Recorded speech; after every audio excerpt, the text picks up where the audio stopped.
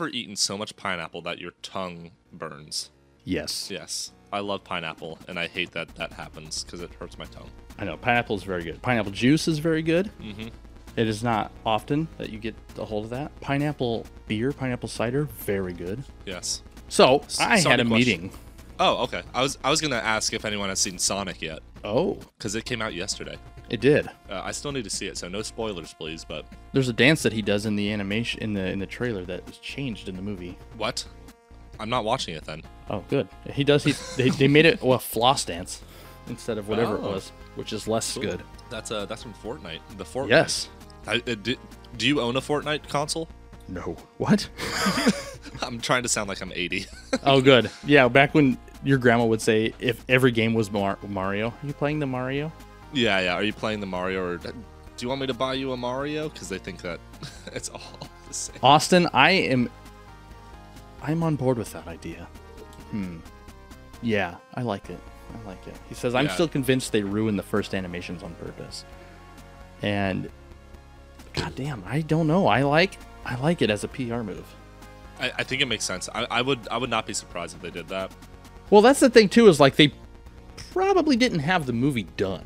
Like, they had put out a trailer, and now you've got a trailer's worth of footage that is wrong. And so then they just fix it in that, and then they change the model for all the stuff that has yet to be made. Right. So they wouldn't have to necessarily remake the entire movie. They probably just had to redesign the model and then, go forward with making it. Because if the whole, like, something I've recently learned, I don't know about learned, but sort of realized is like movies, unless there's some sort of weird extenuating circumstances, movies and or games, like somebody is trying to change something in them the day before it releases. Things are done and they go out. Yeah. And that's probably more true with games than movies, but still, I don't think there's ever a situation where a movie is like finished and sitting somewhere for an extended period of time. So I think if the movie were like fully complete with that terrible animation, it would have just released that way, Yeah. or we would have gotten all the trailers earlier. Yeah. I don't know. Because I think that like also like rendering time for Yeah. films take a really long time as well. Man, there's a great story in the special features of Gravity where they talk about how long. Well, that's. Yeah, he says, plus, who listens to their fan base? The answer is no one. See, I think that's a little bit too cynical. A little bit too cynical. Maybe not entirely incorrect. But at the end of the day, the fans pay the money. They do. They're the reason that anything exists. Yeah. And if there's enough of an outcry over something like that, I think if it was a situation where the movie was finished and they were like, this is ugly, they would have been like, that's tough. But to have it make sense, the trailer showed something hideous and awful. And they had all this availability within the budget to change the animations early on. It's like, everybody hates this, let's try to salvage what we've done. And then it worked. And I do think that there's more truth to the situation as it is presented than it may seem. But I do like the idea that potentially they made the animation in the trailer bad on purpose as a PR move. It's tough to say. Part of me is not super confident in that, but it's not the most absurd thing I've ever heard. Right. There is a story in the Gravity special features about how long it would have taken to render that movie on like tech from the 80s or something. And I think, or I wish I could remember what it was. It might have been that they had like a CPU, like a rendering farm. Yes. And that they were like, if we used just one of these machines to render this, we would have had to start the render in like 3500 BC. For it to come out when it did. That is exactly. I was actually just talking with my roommate about joining an episode of the podcast because he does he does VR and Unreal, and he was at EA doing trailer work, like cinematic trailers, and he would always talk about like something like Shrek, like the original Shrek took like 6 months to render. That's crazy, man. Isn't that crazy? Yeah. But he was telling me about how rendering is better in Unreal, so why not just animate in Unreal? That's an interesting thing to say. I feel like there's very specific technological limitations to the difference between movies and games that would make that not work out. Do you mean like in terms of the workflow or in terms of how it's rendered? Just in terms of how it's rendered and how it works. Because at the end of the day, the look is all that matters, isn't it? yeah, but I don't think that you could render Shrek in Unreal to have it look the way it does. I think you could.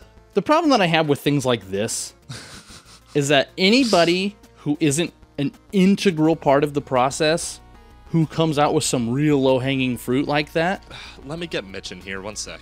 don't do it. No. I'm gonna ask him. I'll ask him if he can, and if he can, then that's great. If not, we'll answer it another time. Okay. But it just seems to me like the low-hanging fruit is always something somebody else thought about, or at least very, very likely something somebody else already thought about. And Austin, that's the thing that is very confusing about the Sonic situation. Anyway, he says anyone who is intelligent enough to listen to their fans isn't out of touch enough to have produced the first preview draft in the first place. And that is the ultimate confusion there, is like, how did this get to this point where somebody thought that this is what Sonic should look like? Because it's so far away. I get back here and it's just like, all right, let's get down to brass tacks for real. And it is. It's very interesting that it got all the way to the point that it got, looking the way it did, and not one person said anything. No. So this is what I heard actually. I heard that in Sonic. Oh, well, first off, Mitch isn't here, so I told him that he should join the episode on Monday, though, and he said he's down. Okay. So we'll get our question answered then. But I heard that there was a lead producer on Sonic that had a vision for what Sonic should look like. In this anthropomorphic version of Sonic that lives in a human world, et cetera, et cetera. Clearly, he did not play Sonic 2006, or else Correct. he would have seen Sonic exist and have love with a human woman. Continue. Or maybe he did, and he loved it. That's true. Maybe he was a big fan of that game. His Yeah. his first foray into Sonic the Hedgehog was that turd. Correct. Apparently, this is the story anyways. They said the people did not react well, and the guy just said, okay, my vision didn't work, and I admit that. Let's try your way, to like another producer on the project that had an opposing opinion. I can see that, where someone's like, no, man, this is it. This is going to be good. This is it. And everybody's like, I don't know. And he's like, just trust me. We'll put out a trailer. Everybody's going to love it. And then they don't. He's like, well, they certainly showed me. Let's do it the other way. he could have been someone very respectable and somebody that like everyone looks up to, and they're like, listen, he's made some awesome stuff before. I trust his vision. That happens all the time. Like, look at Wii Music. Yeah. Miyamoto was on stage showing off Wii Music like it was anything good or cool at all. And it's like, That's true. Nintendo does things better than anybody else in a lot of ways, but they also put out Virtual Boy, Wii Music, and that stupid cardboard thing that you get for the Switch. And so it's like, Brawl was released, he said. Oh man, I love Austin. Hatred for... I don't know enough about the history of Smash Brothers to know why that's a complaint, because they all seem pretty much the same to me. But They're the competitive scene, if you follow it and like you see what you can do in competitive games, are the forefront of the technology that's being adapted and optimized in these competitive games. Yeah. Like you see the best of the best things. And Melee, if you watch any clip of Melee, you will be like, how do they move that fast when I can't even grab the ledge properly? And grabbing the ledge is automatic. And then Chris, they move so fast in Melee.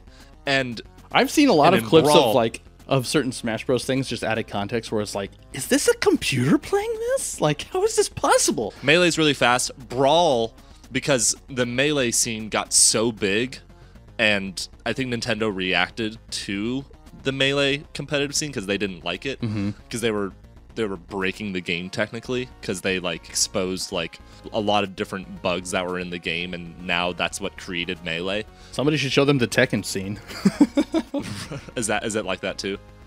Man, I don't know. I'm going to admit, I barely know what I'm talking about right now, but I keep getting all of this fantastic secondhand information from Will about the Tekken scene and how it's on fire. Like, it's a total mess.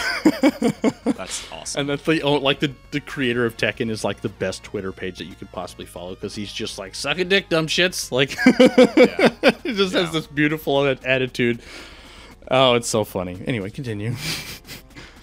Basically, all you need to know is Melee was super fast and has such a high skill ceiling. Good. Brawl comes out, Brawl was a reaction from Nintendo to Melee, because Melee was too fast and like they were breaking the game basically. So Brawl was like very basic and simple and like slow and not fun to watch. And Meta Knight was the only good character that would destroy everyone. He was like way better than everyone else. Was Brawl on Wii?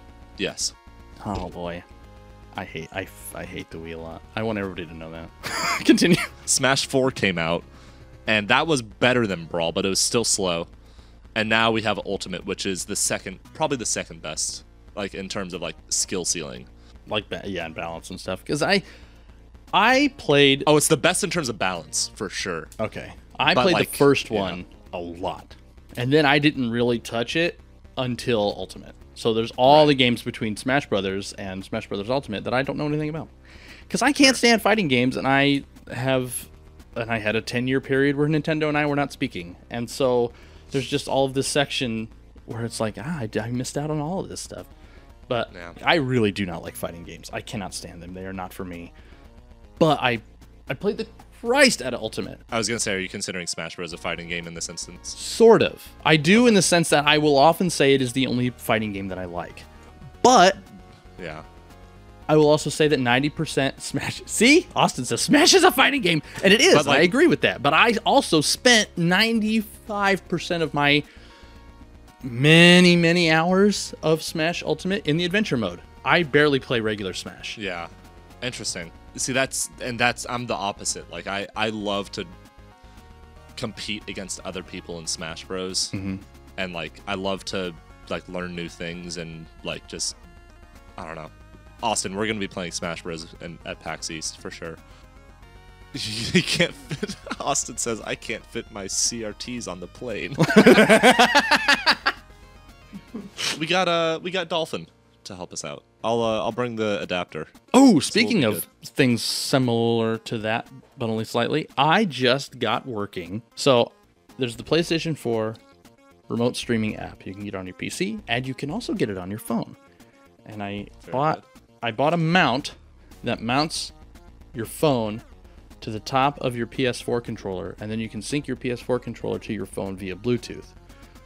And then you open up the app, and you can play your PS4 anywhere through your phone using a controller that's synced to it with Bluetooth. And it works pretty well. I haven't gone remote with it, like outside the house, but even just via Wi-Fi internally, I was able to run 1080 60 on God of War without any issue whatsoever.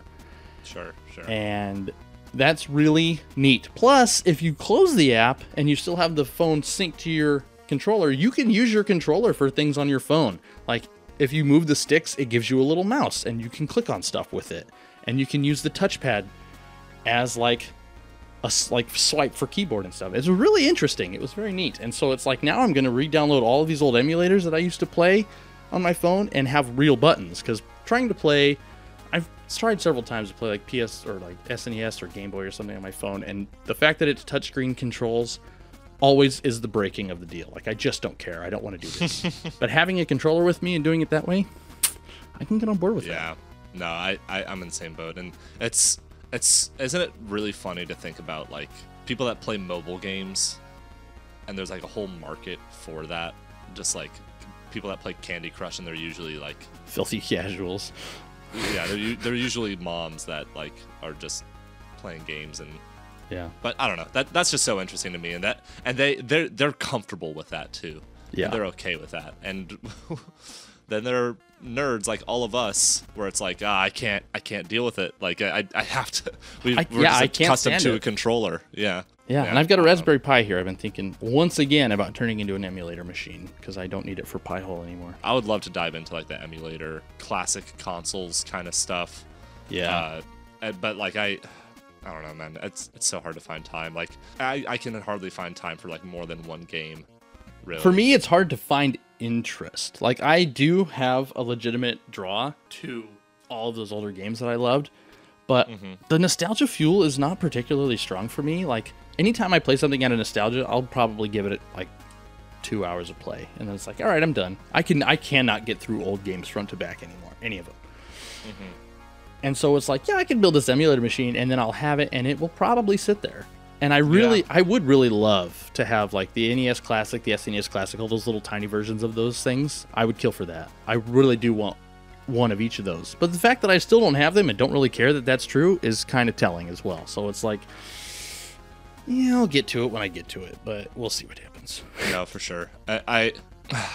Yeah, the idea, we're attached to the idea of it, but like, is it practical? Unfortunately, it's not really. At this point, I could see it being more practical than ever just because I can very easily sync either like a PS3 or PS4 controller to it via Bluetooth and be good to go. Like I use my Steam Link all the time now with a PS3 controller. Yeah, I guess I didn't mean like technically practical as much as like life practical. I see. That makes sense. Yeah. Because, it's just not going to happen. How often will you actually use it kind of deal? And yeah, it's sad. I wish that I could game much more, but that's life sometimes. You know what they say, and by they I mean me, is that eventually you stop having time for things and you have to make time for things. And I feel like that a lot of people that I've known in my life, I know a lot of people who wish that they could just play games in general that haven't touched a system of any kind since like Super Nintendo. It's like, oh man, I wish I had time for games. And it's like, you just have to make it. Like, what did I do last night? A prime Friday night, Valentine's Day, 2020. I did fucking nothing at all. I sat here and I played Stardew Valley until I fell asleep on the couch. And that sounds amazing. It kind of does, but that's what I do every night. And so I wouldn't mind going out a little bit more often. But the fact that I don't is also like, yeah, he must not have wanted it that bad. You know what I need to do? I need to be less comfortable. I'm too comfortable right now, and I need to get comfortable being less comfortable. I see. Like I need to like just push myself out of my comfort zone constantly. Yeah. Shake things up. It's tough. You can do that. It's kind of like clenching a muscle. Eventually you do have to relax and like sit for a couple of days, but yeah, just to sort of prevent you from being too hard on yourself or not going out and doing things that keep you uncomfortable more regularly, because I can't do it either. I'm terrible, and it's only gotten worse over the years. But yeah, but it's also an interesting piece of that too that I just thought of is how often, like, on the one hand where it's like I need to do things that make me uncomfortable more, the other version of saying that is I could stand to be more comfortable with more things. And right, that's kind of where I've gotten is like, yeah, I do kind of think that I could stand to be more uncomfortable, but what I've actually ended up doing is just being more comfortable with things that I didn't used to be, and that makes it easier. And I think one is sort of the result of the other, because the more you do anything, the more comfortable it's going to become. So it's like, yeah, you're kind of right in the sense that I need to do things I'm uncomfortable with more so that they just become comfortable things. So I think we're both right, but it's an interesting thing I just thought of. Yeah. I think what really helps me the most with like disciplining, and really at the end of the day, it's about disciplining yourself and like just doing more things more often, I guess, or like doing different things more often, especially if you have a lot of stuff on your plate. It's really hard to just like get yourself to have a lot of different habits all of the time. Yeah, you got to change stuff one at a time, and it's really tough, man. Discipline is one of my weakest components of myself, of many. Yeah, I need to get better at it too. I want to. I'm getting fat too, in a way that is starting to concern me. Yeah, because you're not moving around at your job as much, right? Yeah, I mean, I leave the house now, which has not been true for the last 4 months. But it's just happening as a result of many components of life and getting older.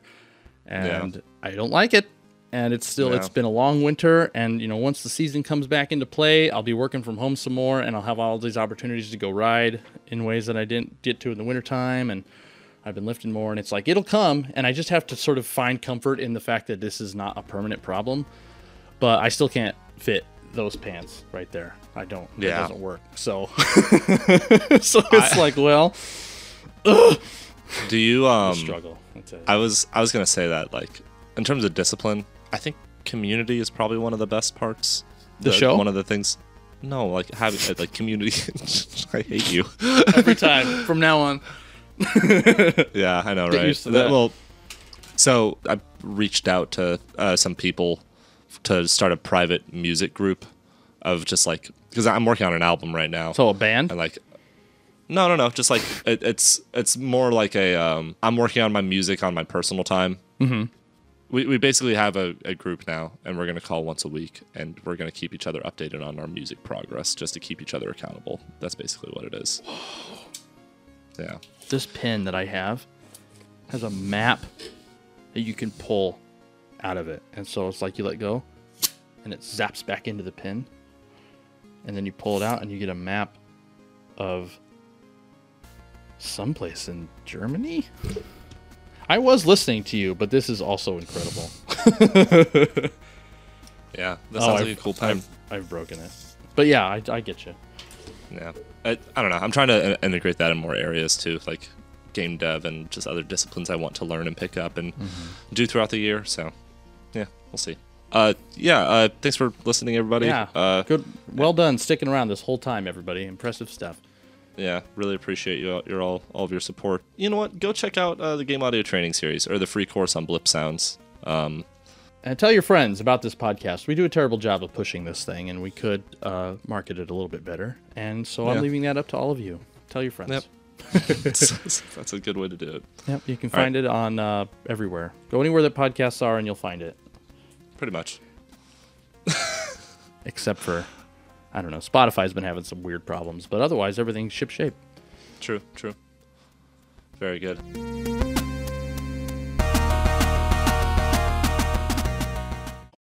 Why is the on that right there is the It's thumbnail just a Discord Austin? thing. Interesting. Okay. Well, that's Brian first off, but That's not Brian. It's Austin for me. oh, it's Brian for me. That's really funny. So weird. What the fuck? Fascinating. Yeah, Okay. I'll send a screenshot. Oh, that's so funny that Austin shows up. I wonder what it shows up for other people. Maybe it's because we both edit the video and it like showed up the previous thumbnail before we added the new one in.